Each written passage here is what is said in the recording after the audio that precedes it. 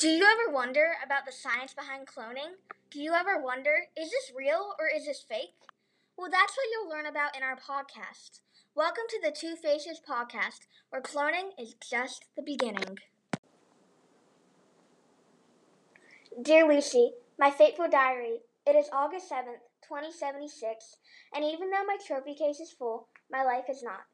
I pray to God every night that He will make my life complete by bringing me a child as sweet as the one down the street, how she likes to play with science instead of toys, sharing the love that I've always enjoyed. But seeing her down the street is just not enough for me. Life in the lab is just not enough for me. Dear Lucy, the date is now October 21st, 2076, and I've recently discovered how to clone dogs, which makes me wonder if I can clone humans too. I'm so lonely with no one to share my passion with. I'm seeing my dreams crushed right in front of my eyes. I wish Miss White had never moved here 2 summers ago, because then I would have the perfect man and maybe even the perfect child. Peter, my one and only love, was taken by Miss White. What does he see in her? I mean, what does he? Marie walks outside her house to start down the street of her neighborhood. After being cooped up in her lab researching about cloning for 3 weeks, she was ready for a break. To her surprise, she sees Mrs. White and her smile drains from her face. Isn't it such a lovely day? Don't you think, Miss White? It is indeed. Have any plans? Mother, she's dying. She has stage 5 kidney cancer. She needs me. At least, I need to say goodbye. Our nanny just canceled, so I'm in desperate need of a fill-in. I'm free if you need someone. Would you like me to fill in for your nanny? That would be very pleasant. Thank you. The dates are the next Tuesday through Friday. Come, Rebecca. Please come in. Please make yourself at home. Come on, Rebecca. Your mom told me that you had a loose tooth. She wanted me to help the tooth fairy come faster for you. But I don't have any loose teeth, do I? Everything happens as it's supposed to. Remember, you'll only hurt a little. If you think this operation was as painful as it sounds, you are correct. Poor little Rebecca was awake this whole time. Her mouth was all bloody and swollen. Marie now had to wake her up from her faint. Was this for science? Marie was ready for a Rebecca of her own. Yes, sweetheart, it was.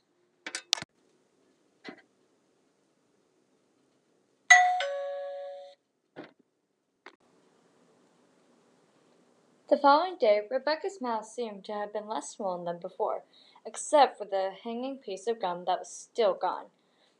As Mrs. White's car pulled up, Marie's frown faded away as she remembered that she could start the cloning soon. Well, hello, Miss White. Come to fetch your young one? Why, yes, I am. Is that my daughter's tooth? That's gone? She pulled my tooth out. Remember now, you hit your mouth on the coffee table. You blacked out, remember? Okay. Well, goodbye now. Have a nice day. But Dear Lucy, you will never believe what actually happened. I got the DNA. I can finally start. I'll never be lonely again. I don't know where to begin, but I know I need to extract the DNA from the tooth. I can't mess this up because I only have one sample of DNA. Now I need to insert the DNA into the bacteria and isolate it and purify it. Dear Lucy, I'm so glad my house is in the shadows, because doing this illegally is not easy. But my love for science is stronger than any shackles at any prison. Dear Lucy, the date is now February 12th, 2077, and I finally have a healthy embryo. Now I will wait the 40 weeks, and then I will finally have a child of my own. The embryo does not seem to be growing much with me staring at it all the time.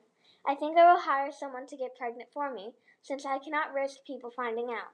It is very expensive, but it will definitely be worth it.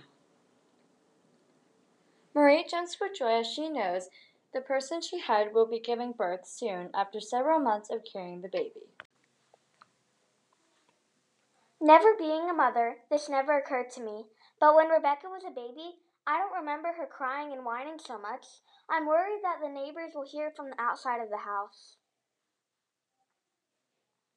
Dear Lucy, it's day 63 of my baby being born, and I have not slept good in months. It's been challenging keeping up with my entries, not being able to take an eye off the baby. Dear Lucy, I have decided to name my baby Luna for reasons that I won't explain. As Luna's getting older, she seems to be getting more and more energetic and active, to where she can't even sit still. The time before Luna got her personality was the time Marie thought it was right to start cramming textbooks in Luna's face. My baby's talking gibberish, and I wonder where the resemblance is to Rebecca. As her hair is getting to her ears, it is never as neat as Rebecca's, even though I brush and comb it every day.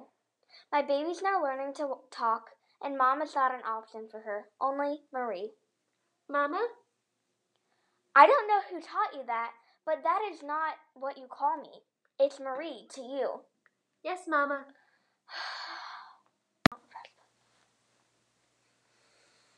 As Luna gets older, she's starting to notice the odd things that are in Marie's house. Mama, what's this thing on the wall? Now, Luna, let's not look at that. Let's look at these textbooks. What's a textbook? It's something that helps you learn about important things. But I want to look at the thing on the wall. Come on now, you're going to look at these textbooks. But I don't want to. It will be good for you. As Marie pushes her daughter into the attic for the first time, you can tell that their relationship is not going to be good.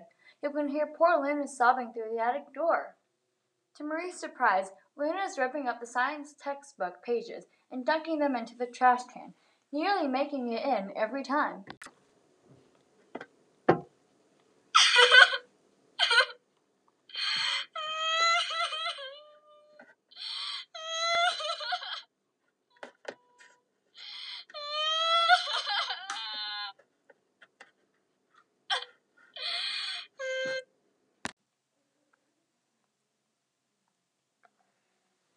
What did you do to my textbooks? What? Let me leave. I'm tired of being trapped in this prison. You know I can't let anybody see you. But why? Because I want to protect you. And plus, stop yelling through my walls. As Luna gets older, her love for her mom seems to plummet even more than before. She's counting down the days till her mom goes on her lab trip. Luna knew that this would be her only chance to escape, because Marie's home all the time. Here's a list of things you have to follow. I will be gone for 1 week on my trip. Be good. Here's a list. Number 1, no opening the curtains. Number 2, no looking through any drawers or cabinets. Number 3, no touching any openings to the outside world.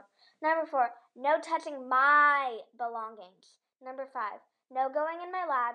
And finally, number 6, no talking. I left your textbooks. Bye! Little does she know I'm doing everything. Luna did one of the things that was at the top of the list. Do not touch my stuff. Luna read through Lucy and found out about her being cloned. Now her desire for running away was even stronger than before. Marie came home to a lonely household, but she was not upset about it. Redo that a little slower. Okay. Remember to say she was not that upset about it. Because she was.